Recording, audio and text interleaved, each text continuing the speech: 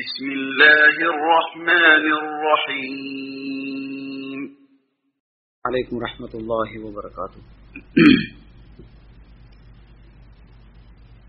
إن الحمد لله نحمده ونستعينه ونستغفره ونعوذ بالله من شرور أنفسنا ومن سيئات أعمالنا.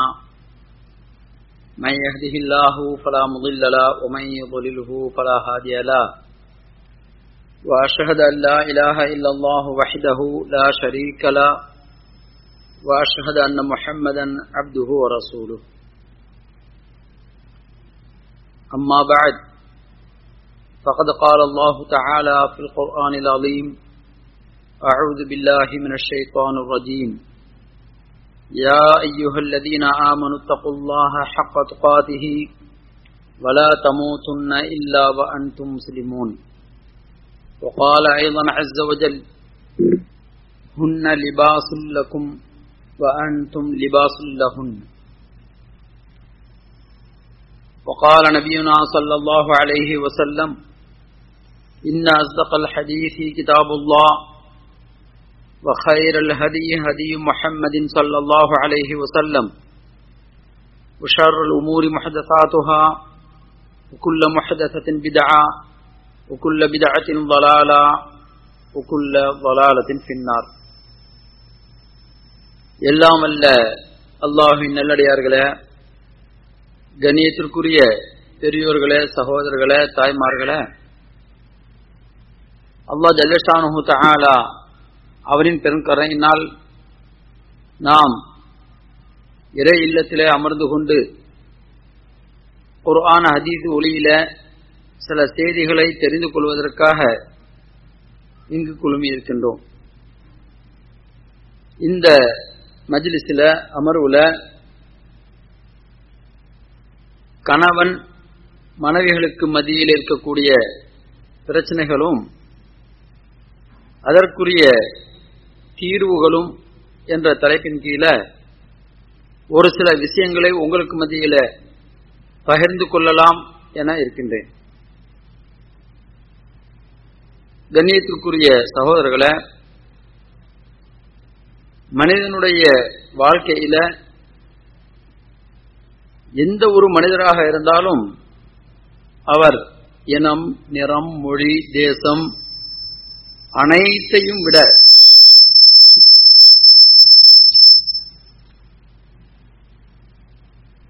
எல்லோருமே இந்த விஷயத்தில் ஒன்றுபடுவார்கள்.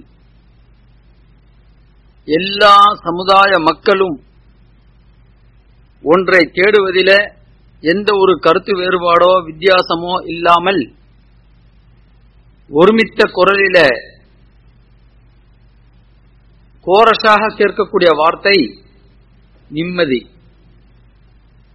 நிம்மதியை தேடாத எந்த மனித உயிர்களும் ஜீவராசிகளும் கிடையாது. அந்த நிம்மதி எங்கே கிடைக்கிறது? அல்லாஹ் ஜல்லஷானுஹு தஆலா தனது திருமறையில அலா பிதிக்ரில்லாஹி தத்மஇன்னுல் குலூப், அல்லாஹுவை நினைவு கூறுவதில் உள்ளங்கள் நிம்மதி அடைகிறது. இதே போன்று நபிகள் பெருமானார் ஸல்லல்லாஹு அலைஹி வஸல்லம் அவர்கள் எங்கெல்லாம் பிரச்சனைகள் ஏற்படுகிறதோ, திடுக்கங்கள் ஏற்படுகிறதோ, அப்போது தொழுகை கொண்டு விரைவார்கள். தொழுகையில நபி ஸல்லல்லாஹு அலைஹி வஸல்லம் அவர்கள் தனக்கு ஏற்படக்கூடிய பிரச்சனைகள் இவைகளிலிருந்து நிம்மதி பெறுகின்றார்கள். மனிதனுக்கு நிம்மதி வேண்டும் அப்படின்னு சொன்னா இறை தியானம், தொழுகை, இது போன்ற அம்சங்களில் மட்டும்தான் இறைவன் நிம்மதியை வைத்திருக்கிறான் என்பதல்ல. மாறாக அல்லாஹ் ஜல்லஷானுஹு தஆலா ومن آياته أن خلق لكم من أنفسكم أزواجا لتسكنوا إليها وجعل بينكم مودة ورحمة. அல்லாஹ் தான் இருக்கின்ற ஒரு அத்தாட்சி, அவன் படைத்தவன் ரப்புல் ஆலமீன், நான் இங்கே இருக்கிறேன் என்பதற்கு உலகத்தில் நான் தான் எல்லாவற்றையும் படைத்தேன் என்று கூறுவதற்கு அவனுடைய அத்தாட்சியாக அவன் சொல்வது என்ன தெரியுமா? அன் ஹலகலக்கும் மின் அன்ஃபுசிக்கும் அஸ்வாஜா, உங்களிடமிருந்து உங்களுடைய துணைகளை நான் படைத்தேன். அல்லாஹ் ஜல்ஷானஹு தஆலாவுடைய அத்தாட்சி, நம்முடைய துணைகளை நம்மிடத்திலிருந்தே படைத்திருக்கின்றான். எதற்காக? லிதஸ்குனு இலைஹா, உங்களுடைய துணைவி, உங்களுடைய மனைவி, உங்களுடைய இல்லத்தரசி இவளிடத்தில் நீங்கள் அமைதி பெற வேண்டும். லிதஸ்குனு இலைஹா, அமைதி என்பது எவ்வாறு இறை தியானத்தில் இருக்கிறதோ, எவ்வாறு தொழுகையில் இருக்கிறதோ, அதே போன்று மன நிம்மதி, அமைதி, இவை அனைத்தும் லிதஸ்குனு இலைஹா உங்களுடைய மனைவியின் பக்கம் இருக்கின்றது என்று அல்லாஹ் ஜல்ஷானஹு தஆலா சொல்லி காட்டுகின்றான். அது மட்டுமல்லாமல் வஜஅல பைனக்கும் மவத்தம் ரஹ்மா, நீங்கள் உங்கள் துணைவியோடு வாழ்கின்ற போது உங்கள் இருவருக்கும் மத்தியில அன்பையும் கருணையையும் இறைவனே உருவாக்கி இருக்கிறான். இவைகள் அனைத்திலேயும் கணவன் மனைவி சந்தோஷத்தோடு, மகிழ்ச்சியோடு, இன்பத்தோடு, அன்போடு, அரவணைப்போடு, கருணையோடு இவ்வாறு நாம் இருப்பதில் அல்லாஹ் இருக்கின்றான் என்கின்ற அத்தாட்சி இருக்கிறது. கண்ணியத்திற்குரிய சகோதரர்களே, இப்படி கணவன் மனைவிக்கு மத்தியில அன்பையும் பாசத்தையும் பரஸ்பரம் பரிமாறிக் கொள்வதில் தான் உண்மையான நிம்மதி இருக்கிறது. நபிகள் ஸல்லல்லாஹு அலைஹி வஸல்லம் அவர்கள் நம்மை பார்த்து சொல்கின்றார்கள், சஹாபாக்களை பார்த்து சொன்னார்கள், ஹைருக்கும், உங்களில் சிறந்தவர் யார்? சஹாபாக்களை பார்த்து கேட்கிறார்கள், உங்களில் சிறந்தவர் யார்? சிறந்தவர் அப்படிங்கும் போது வணக்க வழிபாடுகளிலே யார் சிறந்து விளங்குகின்றீர்களோ, இறைவனை அதிகமாக தொழக்கூடியவர்கள், நோன்பு வைக்கக்கூடியவர்கள், அல்லது தான தர்மங்கள் அள்ளி அள்ளி வழங்கக்கூடியவர்கள் என்கின்ற இந்த பட்டியலை சொல்லல, மாறாக ஹைருக்கும் ஹைருக்கும் லிஅஹ்லிஹி, உங்களில் சிறந்தவர் யார் அவர்களுடைய குடும்பத்திலே சிறந்தவராக, அவருடைய மனைவியிடத்தில் யார் சிறந்தவராக இருக்கிறாரோ அவர்தான் சிறந்தவர். ஸல்லல்லாஹு அலைஹி வஸல்லம் சிறந்தவர் என்கின்ற இந்த சர்டிபிகேட்டை நமக்கு தருவதற்கு யார் இடத்துல கேட்க சொல்றாங்க? நம்முடைய மனைவி இடத்துல. இப்ப நீங்க நல்லவங்களா கெட்டவங்களா அப்படிங்கறத உங்களுடைய தாயார் இடத்துல கேட்க சொல்லல, உங்களை பெற்றெடுத்த தாய் இடத்துல இல்ல, அல்லது உங்களுக்கு கற்றுத்தந்த ஆசிரியர் இடத்துல கிடையாது.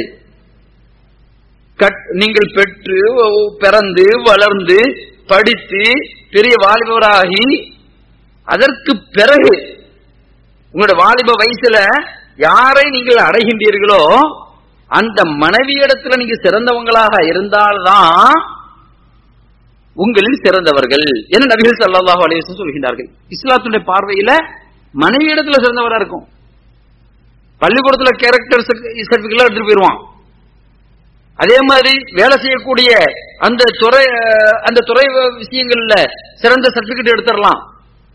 எல்லா இடங்களிலேயும் நல்லவன் பேர் எடுத்துடலாம். ஆனா அவனுடைய அந்தரங்கம், அவனுடைய உண்மையான சுரூபம், உண்மையான குணம், பண்பு எல்லாமே பிரதிபலிக்கிறது எங்கதான்? மனைவி இடத்துலதான்.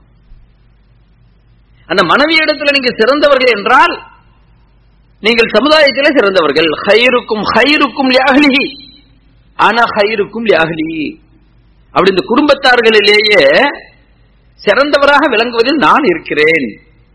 நபி ஸல்லல்லாஹு அலைஹி வஸல்லம் அவர்கள் மனைவிமார்களிடத்துல ரொம்ப ரொம்ப ரொம்ப ரொம்ப நல்லவர்களாக வாழ்ந்திருக்கிறார்கள்.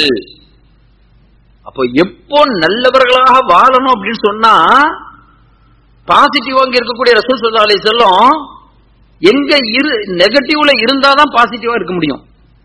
அப்ப மனைவிமார்கள் அப்படின்னு சொல்லக்கூடியவங்க அவங்களே பாசிட்டிவா இருந்தாங்கன்னு வைங்களேன், நமக்கு எந்த ஒரு வேலையும் இல்லை. நான் நல்லவன் சொல்றதுக்கு என் மனைவி சுத்த தங்கமா சூஃபி தங்கமா இருக்கிறான்னு வைங்களேன், நான் நல்லவன் சொல்றதுக்கு என்ன இருக்குது?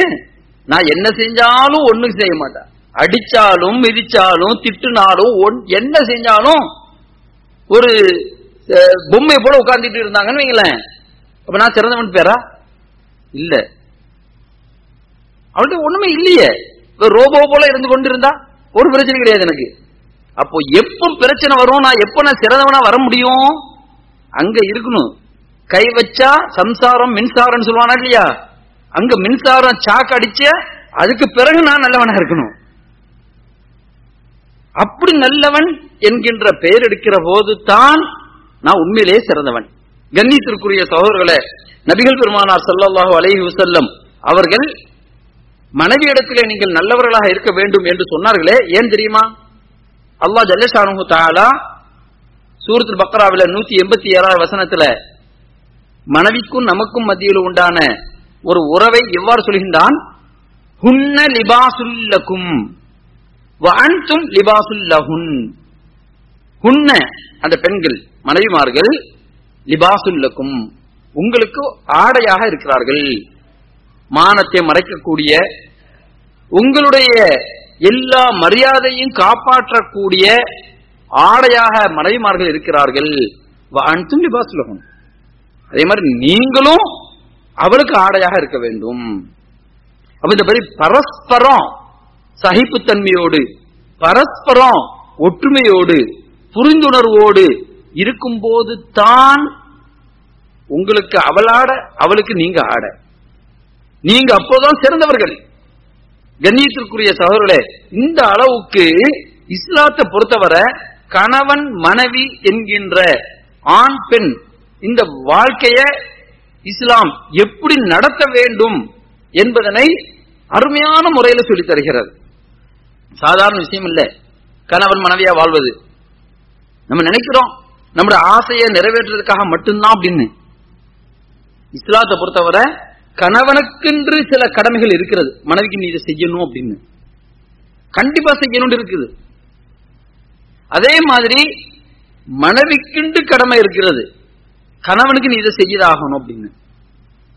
இப்படி இந்த பரஸ்பரம் எனக்குள்ள கடமையை நான் மனைவிக்கு செயல்படுத்தினால், மனைவி தனக்குள்ள கடமையை கணவனுக்கு செலுத்தினால் எந்த ஒரு பிரச்சனை வரப்போகுது? கணவன் மனைவிக்கு மத்தியில் பிரச்சனைகளே இல்ல. அவ தீர்வும் அவசியம் இல்ல. பிரச்சனை வரும்போது தானங்க தீர்வு. அப்ப இது மாதிரி இஸ்லாம் சொல்லக்கூடிய அந்த கடமைகளை சரிவர கணவனாகவும் அல்லது மனைவியாகவும் இருக்கக்கூடியவர்கள் குர்ஆன் ஹதீஸை விளங்கி செயல்படுத்தினால் யாருக்கு எந்த ஒரு பிரச்சனையும் கிடையாது. கண்ணியத்திற்குரிய சகோதரர்களே, அப்ப பிரச்சனை அப்படிங்கும் போது யாருக்கு பிரச்சனை இருக்குதோ அவங்க இங்க மழையில இருந்து சொல்லணும். சொன்னாதான் இன்னென்ன பிரச்சனைக்கு குர்ஆன்ல இந்த மாதிரி தீர்வு இருக்கு அப்படின்னு சொல்ல முடியும். சாதாரணமா நம்ம பிரச்சனை சொல்ல முடியாது.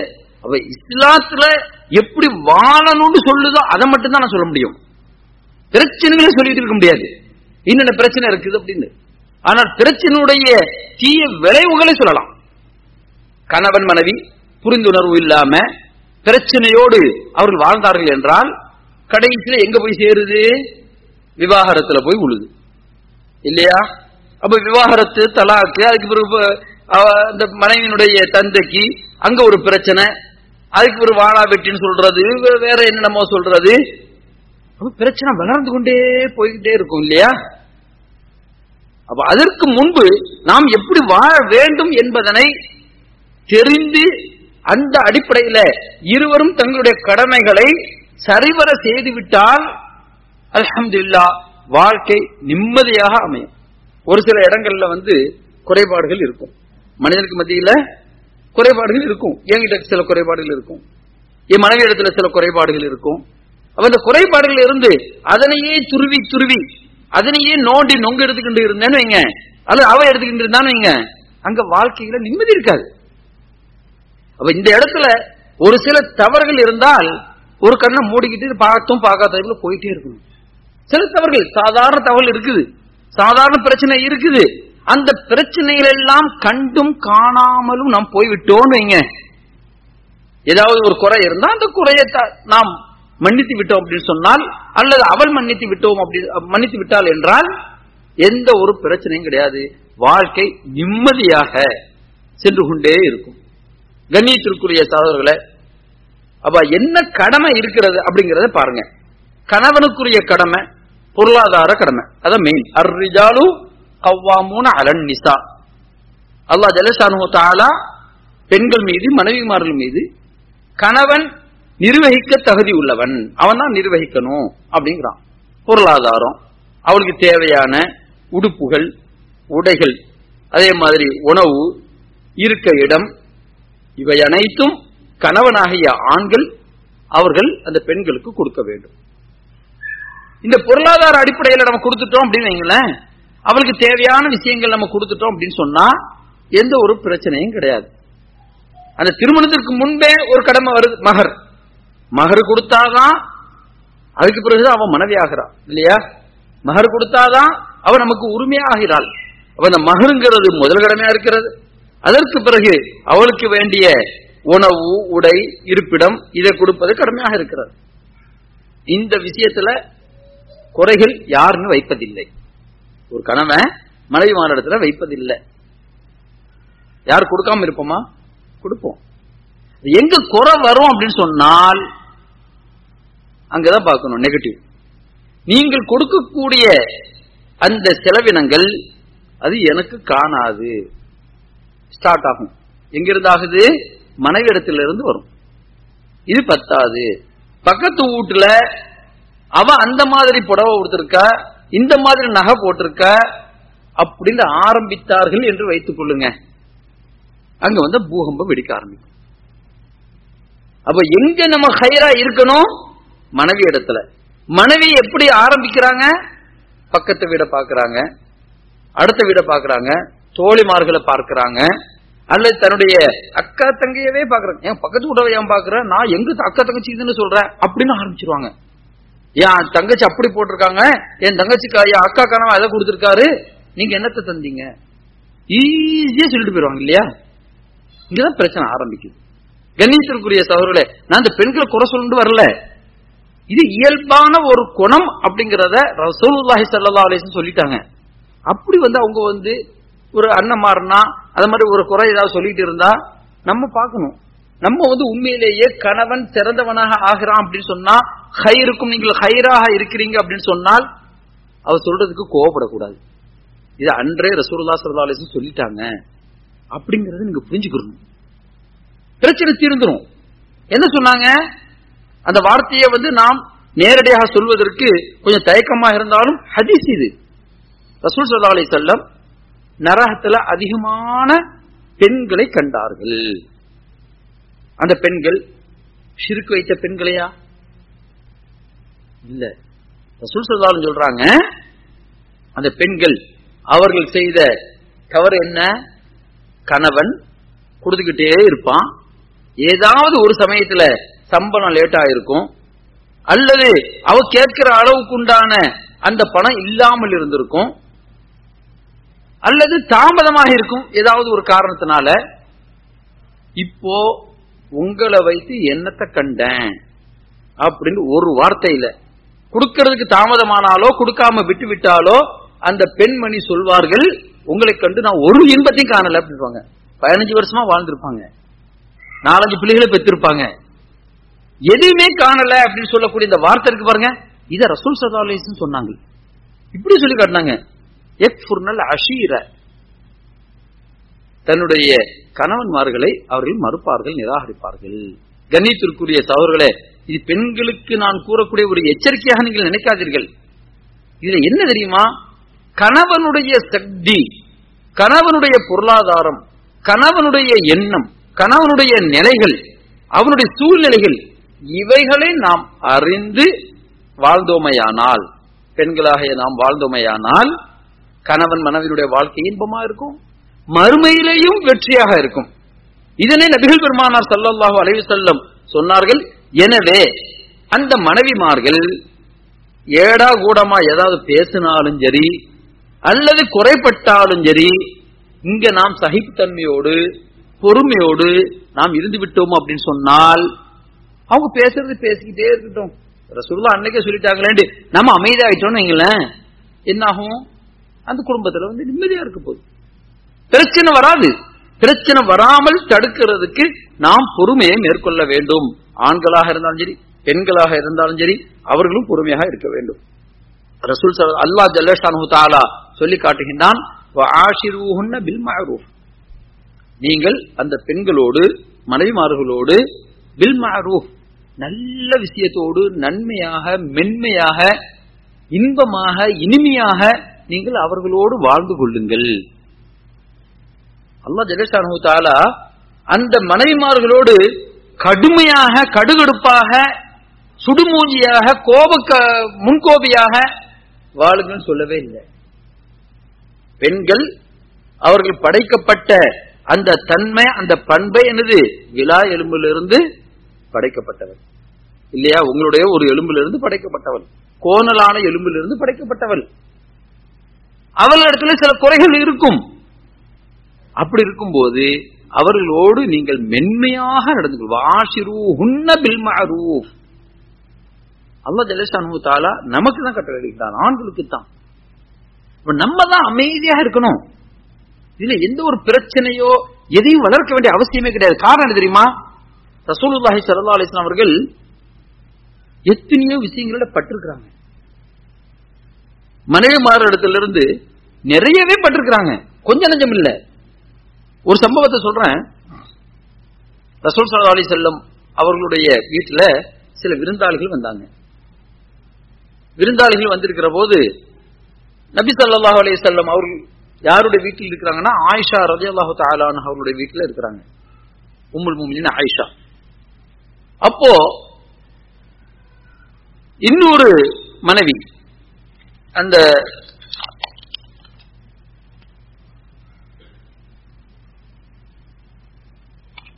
மனைவி யார் அப்படின்னு சொன்னா ஜைனப் பின்த் ஜஹ்ஷ், ரசூலுல்லாஹ்வுடைய இன்னொரு மனைவி ஜைனப்.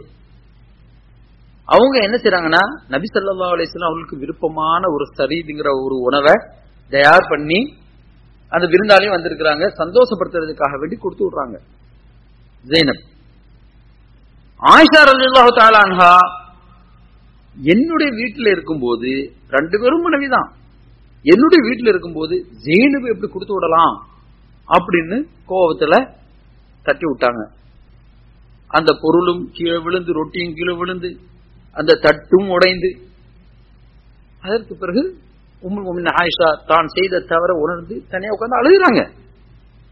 இப்ப என்ன நடந்துருச்சு பாருங்க. இது போன்ற ஒரு சூழ்நிலை நமக்கு மத்தியில ஏற்பட்டதுன்னு வைங்களேன். நமக்கு மத்தியிலடா எனக்கும் என்னுடைய மனைவிக்கும் இப்படி ஒண்ணு ஏற்பட்டால், அவள் அந்த மாதிரி என்னுடைய விருந்தாளிகளையோ அல்லது வேறு காரணங்களால என்னுடைய செயலை எனக்கு முன்னால் என்னுடைய பாத்திரத்தை உடைத்தாலோ நமக்கு எப்படி இருக்கும்? அவளை கையை நம்ம திருக்கி உடைச்சிருக்க மாட்டோமா? எவ்வளவு திமிரு உனக்கு அவன் சொல்லுவோமா இல்லையா? ஆனால் ஸல்லல்லாஹு அலைஹி வஸல்லம் அவர்கள் அமைதியாக இருந்தார்கள். அங்கே வந்த அந்த பணியாளர் இருக்காரு பாருங்க, அந்த பணிப்பெண், அவங்க பாக்குறாங்க ஆச்சரியமா, ரசூலுல்லாஹ்வுடைய குடும்பத்திலேயா? ஆச்சரியமா பார்த்தாங்க. அப்ப உடனே ரசூல் ஸல்லல்லாஹு அலைஹி வஸல்லம் சொன்னாங்க, காரத்து உம்முக்கும், உங்களுடைய தாய், அதாவது ஆயிஷா ரலியல்லாஹு தஆலா அன்ஹா உம்மஹாத்துல் முஃமினீன், முஃமின்களுடைய தாய் தானே, உங்களுடைய தாய் ரோஷம் பட்டு விட்டார்கள். நீங்க ஒண்ணு தப்பா நினைச்சுக்கிறாதீங்க. ஏன்னா அவளுடைய நாள்ல வேறொரு மனைவியினுடைய உணவு வந்ததை ரோஷமா ஆயிடுச்சு அப்படின்னு சமாதானப்படுத்தி விடுறாங்க. அப்போ ஆயிஷா ரலியல்லாஹு தஆலா அன்ஹா அவங்களும் என்ன செய்யறாங்க, தன்னுடைய கணவர் ரொம்ப அமைதியா பொறுமையா நான் செய்த தவற மன்னித்து விட்டார்கள் என்கின்ற நிலை அங்க பார்க்க. அப்ப நபி ஸல்லல்லாஹு அலைஹி வஸல்லம் அவர்களுடைய மனைவி கூட என்ன செஞ்சிருக்காங்க, ரோஷம் பட்டு செயல்பட்டு இருக்கிறார்கள் என்கின்ற செய்தியை பார்க்கிறோம். அப்ப நம்முடைய மனைவிமார்கள் எப்படி இருப்பாங்க? அந்த சமயத்தில் நம்ம எப்படி இருக்கணும், எதை கையாளணும்? உடனே உங்க அம்மா வீட்டுக்கு போ அப்படின்னு அனுப்பி விடுவோம் இல்லையா? அந்த மாதிரி எல்லாம் பண்ணக்கூடாது. ஏன்னா அவள் வளைவான எலும்பிலிருந்து படைக்கப்பட்டவள். இது விஷயத்தில் கோபப்படாமல் எரிச்சல் படாமல் நாம் அமைதியாக வாழ்ந்தோமையானால் அங்கே அன்பு நல்லபடி வளரும். இது மட்டுமல்லாமல் நபிகள் ஸல்லல்லாஹு அலைஹி வஸல்லம் அவர்கள் தங்களுடைய மனைவிமார்களோடு எப்படியெல்லாம் வாழ்ந்திருக்கிறார்கள் அப்படிங்கிற இந்த மென்மையாக வாழ்ந்திருக்கிறது, அன்பாக பண்பாக வாழ்ந்திருக்கிறதுக்கு எத்தனையோ ஆதாரங்களை பார்க்கலாம். ஒரு முறை சஃபியா ரலியல்லாஹு தஆலா அன்ஹா, ரசூலுல்லாஹ்வுடைய மனைவி, அவர்கள் ஒரு பயணத்தில் போகும்போது அவர்கள் ஏறிய அந்த வாகனம், அந்த ஒட்டகம் மெதுவா ஓடக்கூடிய ஒட்டகமா இருந்தது, மெதுவா நடக்கக்கூடிய ஒட்டகமா இருந்தது. இப்ப நம்ம எல்லாம் வந்து BMW போயிட்டு இருக்கும்போது ஒரு ஆளை வந்து மோட்டார் சைக்கிளையோ சைக்கிளையோ அனுப்பினா எப்படி இருக்கும், அது மாதிரி ரொம்ப மெதுவா வந்தது, வேகமே கிடையாது. அப்ப அந்த பயண களைப்புகள் இருக்கிறது. அதனால அவர்கள் அழுகின்றார்கள். யார சொல்லலாம், கணவனை பார்த்து, கணவன் தானே கொடுக்கிறாரு, இந்த மாதிரி என்ன எனக்கு நீங்க வந்து ஒரு ஓட்ட வண்டியை தந்துட்டீங்களே, ஒரு வேகம் இல்லாத ஒரு ஒட்டகத்தை தந்துட்டீங்களே அப்படின்னு அழுகின்ற போது அந்த கண்ணீரை ரசூல் ஸல்லல்லாஹு அலைஹி வஸல்லம் அவர்கள் தன்னுடைய கரங்களால் என்ன செய்யறாங்க, துடைத்து விடுகின்றார்கள். எப்படி இருக்கும் பாருங்க. நாம் வேணுட்டு கொடுக்கல, அந்த ஒட்டகம் ஏதாவது குறைவாக இருக்கிறது, நாம் கொடுத்த வாகனங்களோ அல்லது நம்ம கொடுத்த பொருட்களோ ஏதாவது ஒரு சில குறைபாடுகள் இருக்கலாம் மனைவிமார்கள் இடத்துல. அப்ப அவங்க வந்து கவலையா அழுதால், நீ எப்படி வந்த, உங்க அம்மா அப்பா கிட்ட நீ எதை கொண்டு வந்த, உங்க குடும்பங்கள் தெரியாதா, பிச்சைக்கார குடும்பம் தானே, அல்லது வந்து ஏழை தானே, நீங்களாம் எங்கிட்ட வந்ததுன்னா நல்ல வாழ்க்கையை நீ பார்த்திருக்க, இங்க வந்ததுன்னு நல்ல சாப்பாடு சாப்பிடுற, இங்க வந்து நல்ல உடை உடைக்கிற, சொல்லுவோமா இல்லையா? ஆனால் நபிகள் பெருமானார் ஸல்லல்லாஹு அலைஹி வஸல்லம் என்ன செய்தார்கள், அந்த பெண்ணுடைய உள்ளத்தை பார்க்கிறார்கள், மனதை பார்க்கிறார்கள். பெண்ணுடைய மனம் இலகிய மனம், உடனே டக்குன்னு என்ன செஞ்சிருவாங்க, ஏதாவது கூட குறை பேசினா அழுதுருவாங்க. அது நம்முடைய பார்வையில் எப்படி இருக்கும், இது நல்ல ஆக்டிங் தான், நடிக்கிறா அப்படின்றோம், ஒரே வார்த்தையில முடிச்சிருவோம் இல்லையா? ஆனால் ரசூல் ஸல்லல்லாஹு அலைஹி வஸல்லம் அவங்களுக்கு தெரியாதா, இவங்க நடிக்கிறாங்கன்னு சொல்ல தெரியாதா? இல்ல, துடைத்து விடுகின்றார்கள். அப்ப நடிக்கிறா அப்படி சொல்றது தூரம் இல்ல, நேரமாகாது. அப்ப பிரச்சனை வளர்ந்துகிட்டே இருக்கும். நான் நடிக்கிறேன்னா நீங்க செஞ்ச செயல் சரியா அப்படின்னு அங்கிருந்து இன்னொரு பேச்சு வரும். இதே நேரத்துல நாம் துடைத்து விட்டோம் நீங்களேன், சரி நம்மால் நம்ம மேல பாசமா தான் இருக்கிறாங்க, வருமா வராதா? அப்ப பிரச்சனை ஏற்படும் போது அங்கே ஏற்பட்டு கொண்டே தான் இருக்கும், அது நெகட்டிவா தான் இருக்கும். நான் அதான் சொல்லிட்டேன், எப்ப நம்ம ஹைருக்கும் உங்களை சொல்றதா இருந்தா நீங்க எந்த நேரத்தில் இருந்தாதான் ஹைர் ஆவீங்க. ஒரு ஷர் அங்க இருக்கணும், ஒரு தீங்கு இருக்கணும், ஒரு கெட்டது இருக்கணும், அந்த இடத்துல இருந்து கொண்டு நீங்க ஹைராகணும் இல்லையா? அவ மனைவிமார்கள் இடத்துல வந்து எல்லாமே நன்மையாக இருக்கும், எல்லாமே சரியா இருப்பாங்க, எல்லாம் என் பேச்சு அப்படியே பொட்டி பாம்பு போல கேட்பாங்க அப்படின்னு நம்ம நினைச்சுக்கிட்டு இருந்தோம்னீங்களே, கஷ்டம், கஷ்ட காலம். அதை நினைச்சுக்கிட்டு போனாதான் வாழ்க்கையில நமக்கு கஷ்டம். நம்ம ஏன் நான் நினைச்சது நடக்காம போயிடுச்சே, இவனுக்கு ரோஷம் போட்டுக்கிட்டு வரும் இல்லையா? கண்ணியத்திற்குரிய சகோதரர்களே, நாம் இஸ்லாத்தை பொறுத்தவரை நபிகள் நாயகம் ஸல்லல்லாஹு அலைஹி வஸல்லம் அவர்களும் தங்களுடைய வாழ்க்கையில ஆஷிரூஹுன்ன பில் மஅரூஃப் என்கின்ற இறைவனுடைய கட்டளையின் அடிப்படையில மென்மையாகவே நடந்தார்கள் வாழ்க்கை முழுவதும். எத்தனையோ சம்பவங்கள். இதே சஃபியா ரலியல்லாஹு தஆலா அன்ஹா அவர்களுடைய இன்னொரு அழுகையான ஒரு சம்பவத்தை சொல்வார்கள். சஃபியா ரலியல்லாஹு தஆலா அன்ஹா அவங்க யார் தெரியுமா? ஒரு யஹூதியுடைய மகள். அப்போ யஹூதியுடைய மகள் அப்படின்னு சொல்லி யாரு பேசுறாங்கன்னா ஹப்ஸா ரலியல்லாஹு தஆலா அன்ஹா, அதாவது உமர் ரலியல்லாஹு தஆலா இருக்காங்க இல்லையா, அவங்களுடைய மகள். அவங்க சொல்றாங்க, நீ வந்து யஹூதியுடைய மகள் தானே. யார பார்த்து? ரசூலுல்லாஹ்வுடைய மனைவி தான் சஃபியா, ஒரு யஹூதியிட்ட இருந்து வந்தவங்க, அவங்க தந்தை வந்து யஹூதி. இப்படி இருக்கும்போது அந்த சஃபியா அழுது விட்டார்கள்.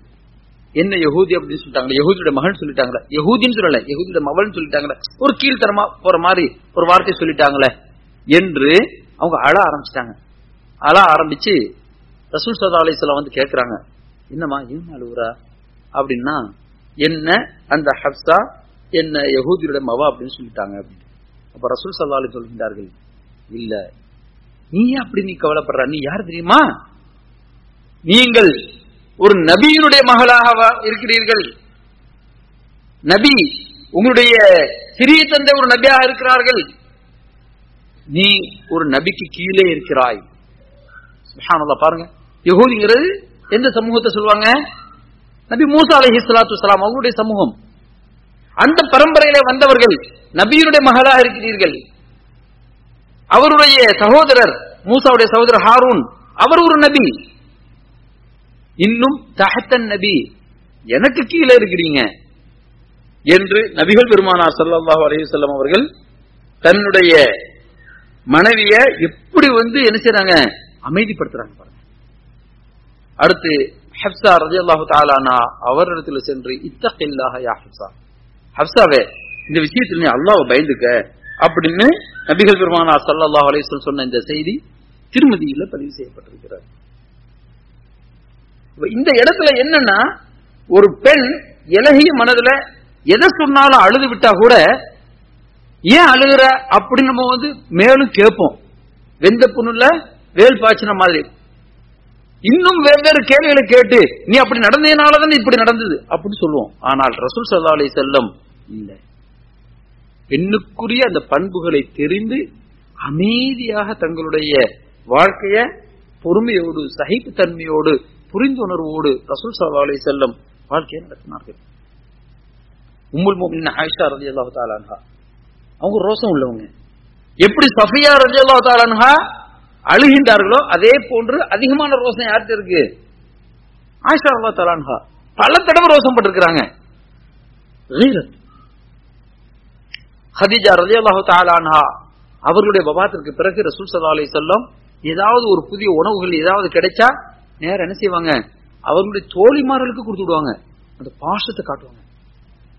மனைவி மேல இருக்கக்கூடிய பாசம் பொங்கி வலிஞ்சு எந்த அளவுக்கு இருக்குது பாருங்க, மனைவியினுடைய தோழிக்கு கூட கொடுத்து அனுப்புவாங்க அவங்களுடைய வஃபாத்துக்கு பிறகு. கண்ணியத்திற்குரிய சகோதரர்களே, இது கூட உம்முல் முஃமினீன் ஆயிஷா ரலியல்லாஹு தஆலா அன்ஹா அவர்களுக்கு ரோஷமாக இருந்தது. ஏதோ ஒரு வயசான ஒரு மோதாட்டி அவர்கள் இன்னும் நினைச்சிட்டு இருக்கீங்களே அப்படின்னு ஆயிஷா ரலியல்லாஹு தஆலா அன்ஹா அவங்க சொல்லி காட்டுவாங்க. ஒரு ரோஷம் தானே, நான் இளமையா இருக்கிறேன், இன்னும் அந்த பெண்ணை ஹதீஜாவை நினைச்சிட்டு இருக்கீங்களே. அப்ப ரசூல் சொல்லுவாங்க, ஆம் நினைச்சது உண்மை. காரணம் என்னன்னா, என்னை மக்கள் பொய்யாக்குகிற போது உண்மைப்படுத்தியவர்கள் அவர்கள், அதனால நான் இன்னும் நினைச்சிட்டு இருப்பேன். அவங்க ரோஷம் பட்டதுனால நீ அப்படி சொல்ற அப்படின்னு ஒண்ணு கோவப்படல, அவங்களுக்கு உண்மையே சொல்றாங்க இப்படி இப்படி நடக்குது அப்படின்னு விவரத்தை ரசூல் ஸல்லல்லாஹு அலைஹி வஸல்லம் சொல்கின்றார்கள். ஆயிஷா ரலியல்லாஹு தஆலா புரிந்து கொண்டார்கள். இப்படி வாழ்க்கையில புரிந்துணர்வு இருக்க வேண்டும். இதே நிலைய இப்ப நீங்க போட்டு பாருங்க நம்முடைய மனைவிமார்கள் இடத்துல, உங்களுடைய மனைவிமார் இடத்துல. நம்ம இப்போ 2வது கல்யாணம் 3வது கல்யாணம் முடிக்கல, அப்படி முடிச்சாதான் முதல் மனைவி மோத்தா போன பிறகு அவளுக்கு நம்ம கொடுத்தோங்கிற ஒரு இது பிரச்சனை வரும் இல்லையா. அப்படியே கொடுத்தாலும் நம்ம கூட குறைய கொடுக்கறதா இருந்தா நம்முடைய முதல் மனைவியினுடைய தாயாருக்கோ அல்லது அவங்களுடைய தந்தைக்கு தான் கொடுப்போம். அவங்களோட தங்கச்சிக்கோ அல்லது அவளுடைய தோழிக்கோ கொடுத்தனீங்க உடனே இட்டு கட்டி விட்டுருவாங்க. நம்ம மனைவியே சொல்லிடுவாப்ல, அவளை வச்சுக்கிட்டு இருக்கியோ அப்படின்றாங்க ஒரே வார்த்தையில. கண்ணியத்திற்குரிய சகோதரர்களே, பெண்களுடைய குணம் ரொம்ப சிம்பிளா நம்ம பார்க்கறதா இருந்தா உடைஞ்சு போகக்கூடிய குணம். அதனால் அந்த பெண்கள் எப்படி இருக்க வேண்டும்? எல்லா சஹாபியத்தான பெண்கள் எல்லாம் ரசூல் ஸல்லல்லாஹு அலைஹி வஸல்லம் அவர்கள் மீது சந்தேகம் கொள்ளவே இல்லை. மாறாக ரசூல் ஸல்லல்லாஹு அலைஹி வஸல்லம் அவர்களும் மனைவிமார்கள் மீது சந்தேகம் கொள்ளவில்லை. இந்த சந்தேகம் இருக்குது பாருங்க, கொலைக்கு சமம். சந்தேகம். ஒருமுறை நபிகள் நாயகம் ஸல்லல்லாஹு அலைஹி வஸல்லம் அவர்கள் மக்ரிப் இருட்டுகின்ற அந்த நேரத்தில் தன்னுடைய மனைவியோடு பேசிக் கொண்டிருக்கிறார்கள். அப்ப 2 பேர் அந்த பக்கமா போறாங்க. சஹாபாக்கள் போகும்போது அவர்கள் அழைத்து ரசூல் ஸல்லல்லாஹு அலைஹி வஸல்லம் சொன்ன வார்த்தை என்ன சொன்னாங்க? அவங்களுடைய பேர் சொல்லி, என்னுடைய மனைவியோடு நான் பேசிக் கொண்டிருக்கிறேன் என்றார்கள். அப்ப அந்த 2 பேரும், யார் ரசூலுல்லாஹ் உங்கள் மேல் நாங்கள் சந்தேகப்படுவோமா கேட்டார்கள். அந்த சஹாபாக்கள் சொன்னாங்க, ஷைத்தான் மேற்படியா நம்முடைய மனிதனுடைய இரத்த நாளங்களில் அவன் ஓடிக்கொண்டே இருக்கிறான். நீங்க போயிருவீங்க, ஆனா கொஞ்சம் தூரத்துக்கு போன பிறகு நபி யாரோட தனியே ஒரு ஓரம் கட்டிக்கிட்டு பேசிட்டு இருந்தாரு, அது யாராக இருக்கும் அப்படின்னு கற்பனை வலைய போட்டு என்ன செய்வான் ஷைத்தான், விட்டு கட்டி விடுவான். அப்ப இந்த சந்தேகம் இருக்கு பாருங்க, இந்த சந்தேக பேய் மிக பொல்லாதது. அது ரசூல் ஸல்லல்லாஹு அலைஹி வஸல்லம் யார் மீது சந்தேகப்படுறாங்க? நம்முடைய மனைவின் மீது இட்டுக்கட்டு விழுந்துருமோன்னு சந்தேகப்பட்டாங்க இல்லையா? ஆனா இங்கு கணவன் யாரோடு ஏதாவது தனிமையில அல்லது தங்கச்சியோட அல்லது வேற ஏதாவது ஒரு விஷயத்துல பேசிக் கொண்டிருந்தால் இப்படி இந்த செக்ஸ் ரீதியாக கூட தேவையில்லைங்க. சந்தேகங்கிறது பாலுணர்வு சக்தின்னு சொல்றோம் இல்லையா? அடுத்தவனை வச்சுக்கிட்டு இருந்தா அல்ல அடுத்தவன் அவன் வச்சுக்கிட்டு இருந்தான் அல்லது அடுத்தவனை இப்ப வச்சுக்கிட்டு இருந்தா அந்த இதெல்லாம் ரொம்ப கேடுகெட்ட எண்ணம். அது மோமின்களுடைய எண்ணங்களாக இருக்கக்கூடாது. அந்த மாதிரி சந்தேகங்கள் வரவும் கூடாது, அந்த மாதிரி சந்தேகமும் இருக்கும் கூடாது. அல்லாஹ் காப்பாற்ற விட்டோம். சந்தேகங்கள் வேற இந்த முறையில் வரும், எத்தனையோ முறையில வரும். நான் என்னுடைய சம்பளம் எல்லாவற்றையும் அவருடைய வயசை மட்டும் நான் கேட்டக்கூடாது அப்படிம்பாங்க. ஆனா மனைவி ஆகிட்டா வயசுல இப்போ தெரியாம இருக்க முடியாது. அந்த காலத்துல சொல்லுவாங்க, பெண் இடத்துல வந்து வயசு கேட்க கூடாது, ஆண் இடத்துல வருமானத்தை கேட்க கூடாது அப்படிம்பாங்க. இப்ப வருமானத்தை சொல்லாம நம்ம வாழவே முடியாது மனைவி கிட்ட. அந்த மாதிரி ஒரு நிலை. சைடு வருமானம் எவ்வளவுன்னு தான் கேட்பாங்க. ஏன்னா உண்மையான மாத சம்பளம் உங்களுக்கு தெரியாம இருக்காது. சைடு எவ்வளவு வருதுன்னு கேட்பாங்க இப்போ இல்லையா? சரி, அந்த வருமானத்துல ஏதாவது நம்முடைய தங்கை கஷ்டப்படுகின்றார்கள் அல்லது நம்ம தாய் அவங்களுக்கு கொடுக்கக்கூடிய அந்த கடமைகளை ஏதாவது நம்ம கொடுத்துட்டோம்னு வைங்களேன், இவங்களுக்கு இந்த சந்தேகம் வந்துடும். இந்த சம்பளத்தில் நீங்க என்னென்ன பண்ணீங்க? வேற எவனுக்கோ கொடுத்தோன்னு சந்தேகப்பட மாட்டாங்க. தாய்க்கு கொடுக்கிறத கூட அந்த பெண் நின்று கேட்பாங்க. கண்ணியத்திற்குரிய சகோதரர்களே, தாய்மார்களே, இந்த விஷயத்துல விட்டு கொடுக்க வேண்டும். தாய்க்கு கொடுத்தாக வேண்டும். அல்லாஹ் ஜல்ல ஷானஹு தஆலா மனைவியை விட தாய்க்குத்தான் முக்கியத்துவம் கொடுத்திருக்கின்றான். வலா தகுல் லஹுமா உஃபின் வலா தன்ஹர்ஹுமா வலா தகுல் லஹுமா உஃப். உங்களோட தாயை பார்த்து சீ என்று கூட சொல்லாதீங்க. தாயினுடைய சிறப்பை பேச வரல, பெற்றோர்களுடைய சிறப்பை பேச வரல. இருந்தாலும் மனைவியை பத்தி நம்ம வந்து ஓஹோன்னு பேசிக்கிட்டு இருக்கிறோம் இல்லையா? அவ மென்மையானவ, அவ அப்படியானவ, கணவன் அந்த மாதிரி நடக்கணும் அப்படிங்கிறோம். ஆனால் அந்த மனைவியும் பெண், என்னுடைய தாயும் பெண், அதை அவர்களும் உணர வேண்டும். பெண்கள் வலா தகுல் லஹுமா உஃப், சீ என்று சொல்லாதீர்கள். வலா தன்ஹர்ஹுமா, அந்த பெற்றோர்கள் நீங்கள் விரட்டாதீர்கள். வகுல் லஹுமா கௌலன் கரீமா, அந்த தாயிடத்துல கண்ணியமா கௌரவமா மரியாதையா பேசிக்கொள்ளுங்கள். அந்த தாயின் மீது நீங்கள் ரஹ்மத் என்கின்ற அருள் கருணை அதை சொரிந்துக்கள். தாயோடு அன்பு பாராட்டுங்க, கருணை. அவர்கள் இயலாத பட்சத்தில் அது சொல்றான் அல்லாஹ் ஜல்ல ஷானஹு தஆலா, இவர்கள் இருவரோ அல்லது ஒருவரோ முடியாத பட்சத்தில் இருக்கும் போது உங்களுடைய அன்பையும் கருணையும் அதிகமாக செலுத்துங்கள். வகுல், நீங்கள் வந்து துஆ கேளுங்க. ரப்பி ரஹ்முஹுமா கமா ரப்பயானி ஸகீரா. இறைவா, ரப்பி என்ற ரப்பே, அவர்களுக்கு நீ ரஹ்மத் செய்வாயாக. எங்களை எப்படி வந்து சின்ன வயசுல வளர்த்தார்கள், அதே போல நீ அவளுக்கு ரஹ்மத் செய்வாயாக என்று தாயை பார்த்து அல்லாஹ் ஜல்ல ஷானஹு தஆலா சொல்கிறான். அப்ப அந்த தாய்க்கு கணவன் கொடுக்கும் போது குறை சொல்லாதீங்க. ஆனால் மனைவியாகிய பெண்களே, நீங்கள் சொல்ல வேண்டும், உங்களுடைய தாய்க்கு நீங்கள் கொடுங்க. உங்களுடைய தாய்க்கு இந்த உணவை கொடுங்க, அழகா இருக்கும். இந்த தாய்க்கு நீங்க இந்த டிரெஸ் கொடுங்க, எவ்வளவு அழகா இருக்கும். இந்த வயதான காலத்துல அவங்களுக்கு என்னென்ன நீங்க பணிவிடை செய்யுங்கள், உங்கள் மீது கடமையா இருக்கிறது என்று சொல்லுங்கள். உங்களுடைய தாய் தந்தையர்களுக்கு நீங்கள் கொடுப்பது கடமை என்று நீங்கள் உணர்த்துங்கள். அப்படி இருக்கும்போது மனைவி மீது எவ்வளவு பாசம் வரும் பாருங்க, எவ்வளவு அன்பு வரும்.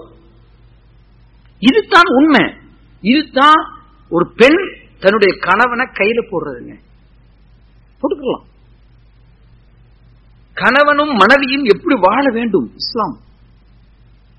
மனைவியாகப்பட்டவள் கணவனிடத்துல இது போன்று வாழ வேண்டும் என்று அல்லாஹ் ஜல்ல ஷானஹு தஆலா இப்படித்தான் வாழ வேண்டும் சொல்லவில்லை. அல்லது ஸல்லல்லாஹு அலைஹி வஸல்லம் அவர்கள் நீ இன்னென்ன மாதிரி வாழணும்னு சொல்லல, ஒரே வார்த்தையில சொன்னாங்க. என்ன சொன்னாங்க தெரியுமா? முஆத் இப்னு ஜபல் ரலியல்லாஹு தஆலா அன்ஹு அவர்களுடைய அந்த சரியான அந்த வரலாறு உங்களுக்கு தெரியும். பல பேரை பார்த்தாங்க, பல மன்னர்களை பார்த்தாங்க. அங்க அந்த மன்னர்களுக்கு அந்த குடியுரிமை பிரஜைகள் எல்லாம் சாஷ்டாங்கம் செய்தார்கள்.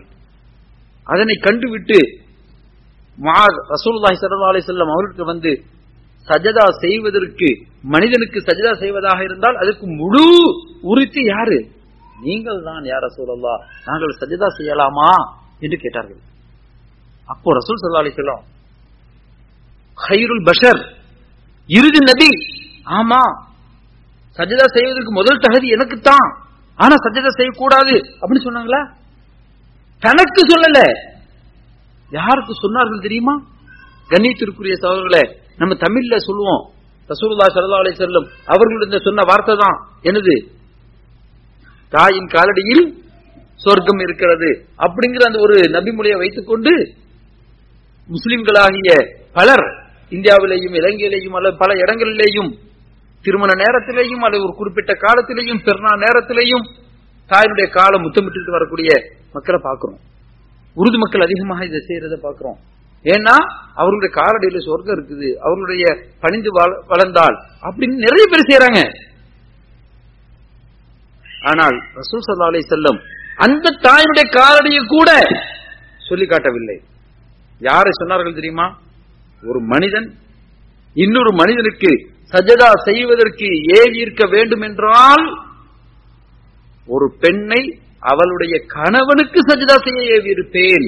ஆனால் மனிதன் ஒரு படைப்பு இன்னொரு படைப்பை சஜதா செய்யக்கூடாது, அல்லாஹ் ஒருவனுக்குத்தான் சஜதா செய்ய வேண்டும் என நபிகள் பெருமானார் ஸல்லல்லாஹு அலைஹி வஸல்லம் சொன்னார்களே.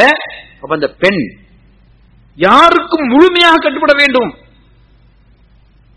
தன்னுடைய கணவனுக்கு.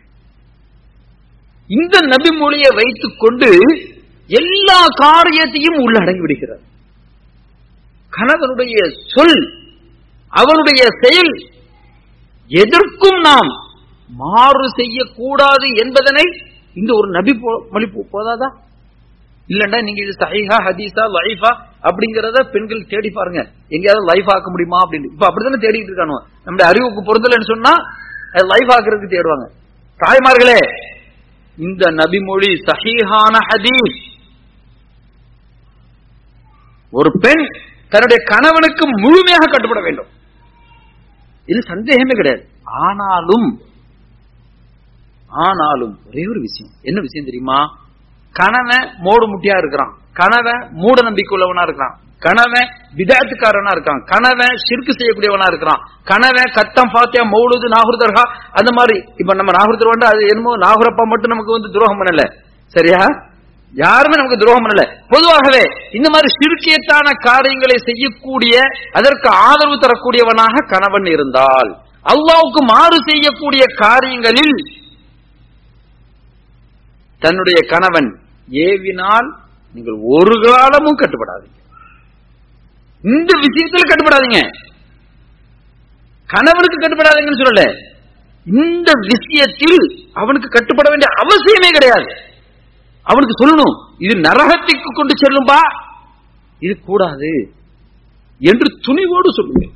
எத்தனையோ சஹாபியத்தான பெண்மணிகள் தங்களுடைய கணவன்மார்கள் செய்யக்கூடிய தவறுகளை சுட்டிக்காட்டியிருக்கிறார்கள், திருந்திருக்கிறார்கள் பல பேர். கண்ணியத்திற்குரிய சகோதரர்களே, அதை தவிர எல்லா விஷயத்திலேயும் கணவனுக்கு நாம் கட்டுப்பட வேண்டும். ரசூல் ஸல்லல்லாஹு அலைஹி வஸல்லம் சொன்னார்கள், எந்த பெண்மணி சிறந்த பெண்மணி தெரியுமா? கணவன் வெளியில உழைத்து கஷ்டப்பட்டு வேர்வையோடு அலுப்போடு, அல்லது இப்பெல்லாம் ஏசியில தானே உட்கார்ந்துட்டு வராரு, இந்த அம்சம் என்ன ரொம்ப பில்டப் பண்றாரு அப்படின்னு நீங்க நினைச்சுக்கிறாருங்க. என்ன அங்க என்ன கல்லு மண்ணை சுமந்துக்கிட்ட வராரு அப்படி இருக்கக்கூடியவங்க எல்லாம் ஃபேமிலியை கொண்டு வர மாட்டான் அப்படின்னு என்ன கூட்டு வருதுன்னா இந்த மாதிரி வேலையை பார்க்க போறான், விவசாயத்தை பார்க்க போறான் இல்லையே. எங்கேயோ ஆபீஸ்ல உட்கார்ந்துட்டு ஐடி படிச்சிருப்பாரு அல்ல இன்ஜினியரா இருப்பாரு, அவர் தானே என்ன கொண்டு வந்திருக்காரு அப்படி நீங்க நினைக்கலாம். ஆனா கல்லு மண்ணு சுமந்தவனுக்கு கூட எந்த ஒரு கேள்வி இருக்காது. அவன் வருவான், கஷ்டப்படுவான், நல்ல நிம்மதியா வந்துருவான். யார் இந்த ஆபீஸ் லெவல் இருக்காங்களோ அவங்களுக்கு தான் டார்ச்சர் ரொம்ப ஜாஸ்தியா இருக்கும். இருக்கிறதா இல்லையா? உண்மையிலேயே இருக்குது. ஏன்னா மற்ற உடல் டார்ச்சரை விட அந்த அறிவுக்கு, அமைதிக்கு, உள்ளத்துக்கு பிரச்சனைகள் வரும்போது அந்த பிரச்சனையோடு வரக்கூடிய அந்த கணவனை அன்போடு ஆதரவோடு யார் புன்சிரிப்போடு புன்முறுவலோடு அழைக்கிறாளோ அவள் தான் சிறந்த ஒரு மனைவி.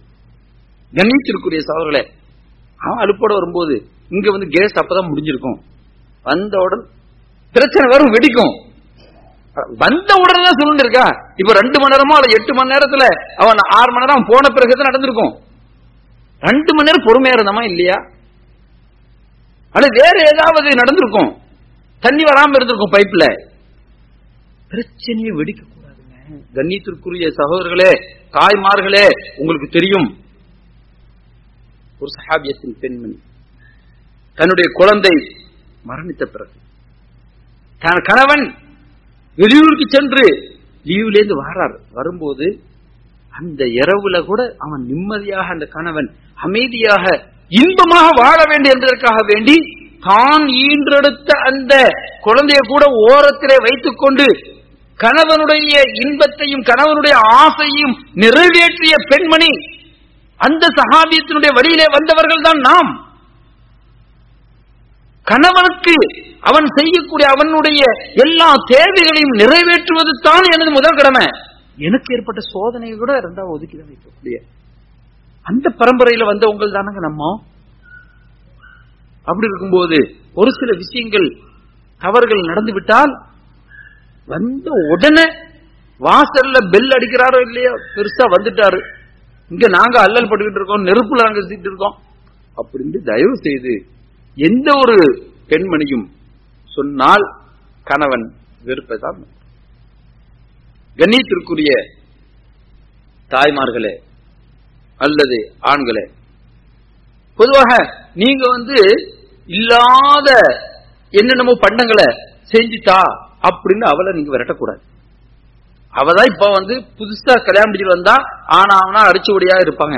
அதுக்கு போட்டு நீங்க ஹைதராபாத் பிரியாணி தான் செஞ்சுட்டா அப்படின்னு கேட்டா அவ எங்க போவா?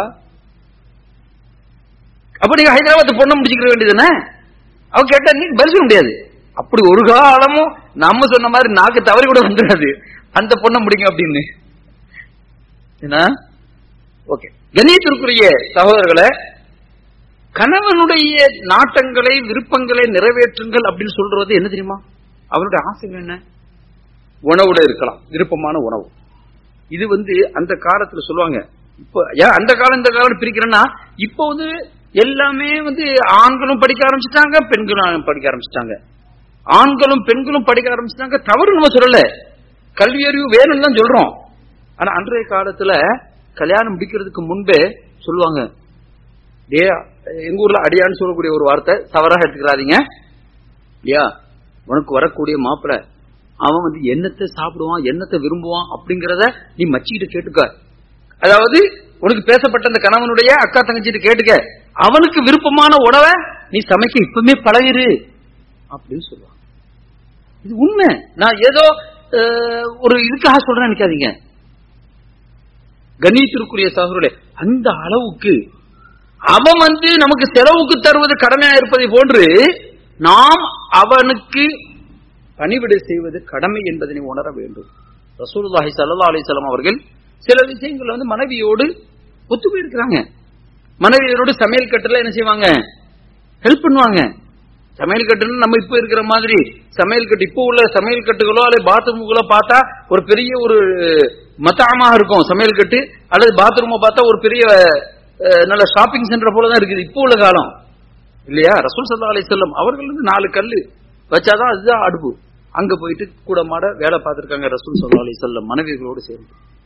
இப்படி கணவன் மனைவியோடு சேர்ந்து சமைப்பதும் மனைவி கணவனுக்கு ஹெல்ப் பண்றதும் இந்த மாதிரி இருக்கிறது இஸ்லாத்துல அனுமதிக்கப்பட்ட ஒன்று. இப்போ அவனுடைய விருப்பத்தை அந்த பெண்மணி நிறைவேற்றி ஆக வேண்டும். இது இல்ல அப்படின்னு சொன்னால் அவன் என்ன செய்வான்? வேற எங்க மனைவி கிட்ட தவறு இருக்கு அப்படின்னு பார்ப்பான், அவளுடைய பேச்சுல பார்ப்பான், அவளுடைய பார்வையில பார்ப்பான், எல்லாவற்றையும் பார்ப்பான்.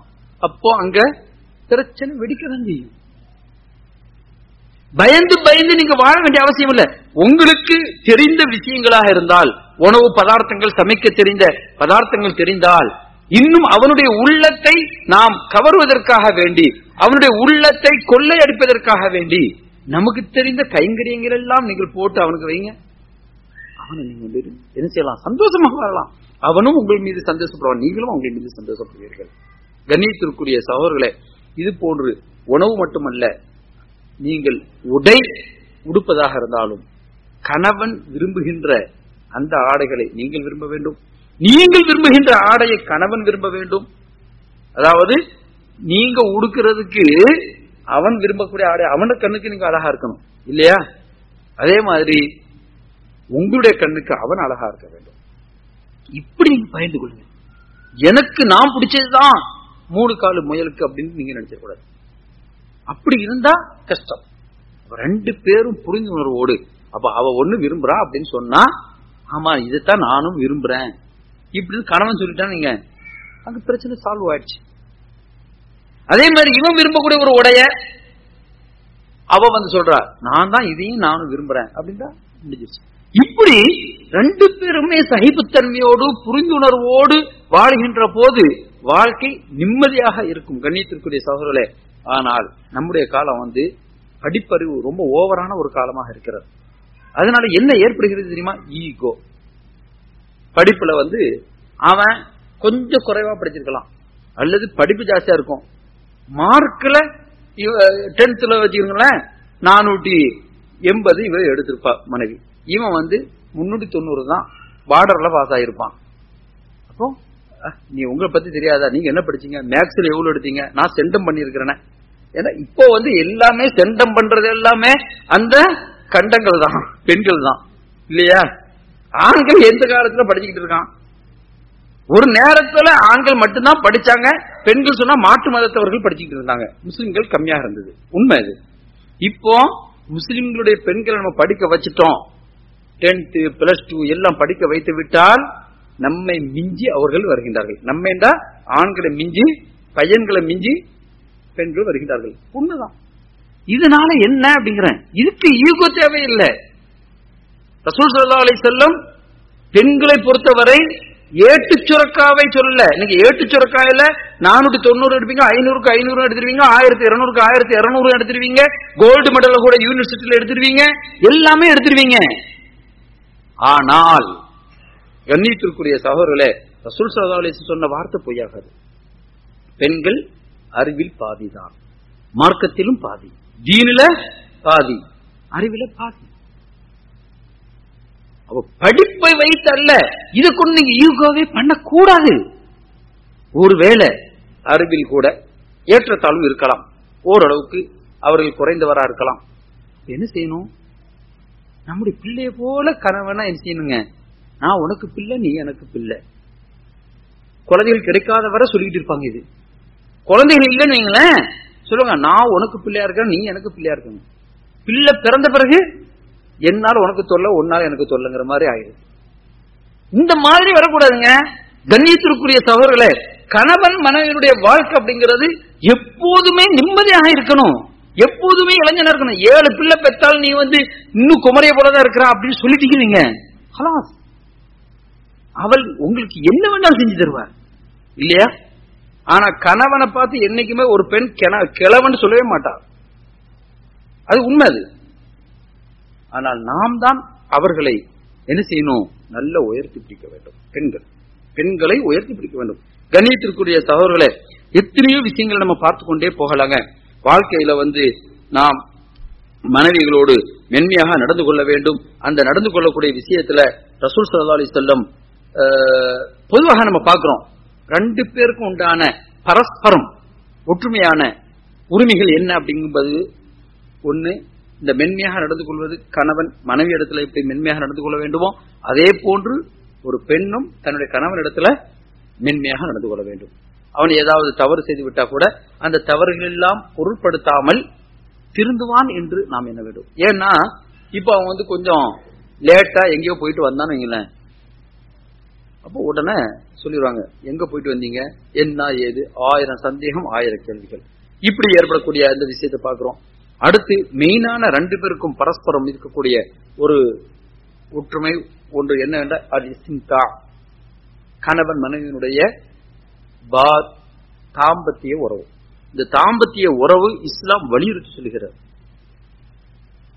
எந்த அளவுக்கு அப்படின்னு சொன்னால், கணவன் எப்போது தன்னுடைய மனைவியை அழைக்கின்றானோ படுக்கைக்கு, அவள் மறுக்காமல் வர வேண்டும். அது ஃபர்லான நோன்பு, கட்டாய கடமையான நோன்பு வைத்திருந்தால் வர வேண்டிய அவசியம் இல்லை. அவள் மாதவிடாயில் இருந்தால் வர வேண்டிய அவசியம் இல்லை. இல்லை என்றால் சுன்னத்தான நோன்பு கணவன் இருக்கும் போது அவள் வைக்கவே கூடாது, அவனுடைய அனுமதி இல்லாமல் வைக்க கூடாது. ரசூல் ஸல்லல்லாஹு அலைஹி வஸல்லம் சொல்லி காட்டுகின்றார்கள். அவனுடைய அனுமதி வேண்டும். அப்போ இந்த உடல் உறவு, தாம்பத்திய உறவு கணவனுக்கு எப்போது கட்டுப்பட வேண்டும். அதே நேரத்தில் கணவன் அவனும் என்ன செய்யணும், மனைவியினுடைய உடல்நிலையை பார்க்க வேண்டும். அவளுக்கு நோயில் இருக்கும் போது, ஒரு மரிதலாக இருக்கிறாள், அந்த நேரத்தில் நம்ம என்ன செய்யணும், அவளோடு அனுசரிச்சு போக வேண்டும். இவைகள் எல்லாம் கட்டாயம் தேவையான ஒவ்வொரு விஷயங்களாக நாம் பார்க்க முடிகிறது. இது மட்டுமல்லாமல் கண்ணியத்திற்குரிய சகோதரர்களே, நேரம் முடிகின்ற அந்த நேரமா இருக்கின்ற காரணத்தினால ரசூல் ஸல்லல்லாஹு அலைஹி வஸல்லம் அவர்கள் சொன்ன ஒரு செய்தி, ஒரு பெண் நரகத்திற்கு அதிகமாக இருக்கக்கூடிய இது பெண்களாக இருக்கிறார்கள் என்று சொன்னதை நம்ம பார்த்தோம். அதே நேரத்தில் ரசூல் ஸல்லல்லாஹு அலைஹி வஸல்லம் சொல்கின்றார்கள், ஒரு பெண் தான் நாடிய வாயில் வழியாக சொர்க்கத்திற்கு நுழைய வேண்டும் என்றால் அதற்கு சொன்னார்கள், அவள் 5 வேளை தொழுது, மாதத்தில ரமலான் மாதத்தில நோன்பு நோற்று, தன்னுடைய கணவனுக்கு கட்டுப்பட்டு நடந்தால், தன்னுடைய கணவனுக்கு கட்டுப்பட்டு நடந்தால் அவள் எந்த சொர்க்கத்தினுடைய எந்த வாசல் வழியாக நுழைய வேண்டுமோ அந்த வாசல் வழியாக நுழைய வேண்டும். சுப்ஹானல்லாஹ், பாருங்க, பெண்களுக்கு சொர்க்கத்துக்கு செல்லக்கூடிய ஒன்று.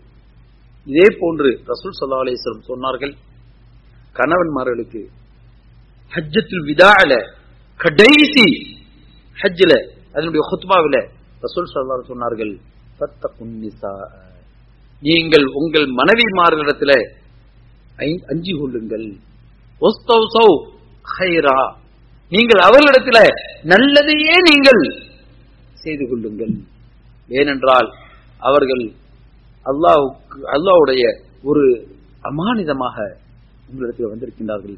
அந்த அமானிதத்தை நீங்கள் பாதுகாப்பாக பார்த்துக் கொள்ளுங்கள். அல்லாஹ்வுடைய அமானிதம் பெண்கள்.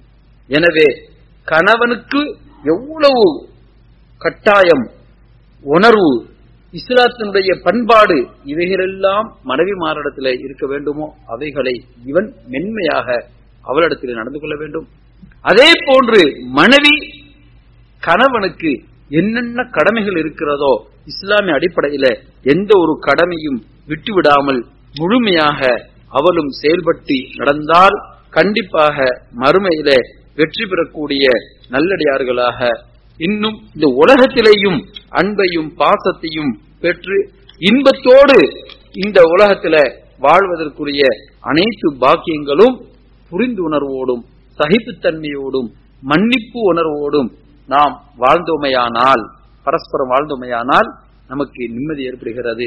எந்த பிரச்சனைகள் வந்தாலும் அந்த பிரச்சனைகளினால் நாம் விஷயத்தை புரிந்து நாம் செயல்படுத்தமையானால் கண்டிப்பாக அந்த பிரச்சனைகளுக்கு தீர்வுகள் இருக்கிறது. அந்த தீர்வு நம்முடைய உள்ளத்தில் தான் இருக்கிறது, நம்முடைய மனசில் தான் இருக்கிறது. எனவே அந்த மனசின் அடிப்படையில் கணவனை நாம் விரும்புவோம், மனைவிய கணவன்மார்கள் விரும்பட்டும் என்று கூறி இந்த உரையை முடித்துக் கொள்கின்றேன். வாஹு தஅவானா அல்ஹம்துலில்லாஹி ரப்பில் ஆலமீன்.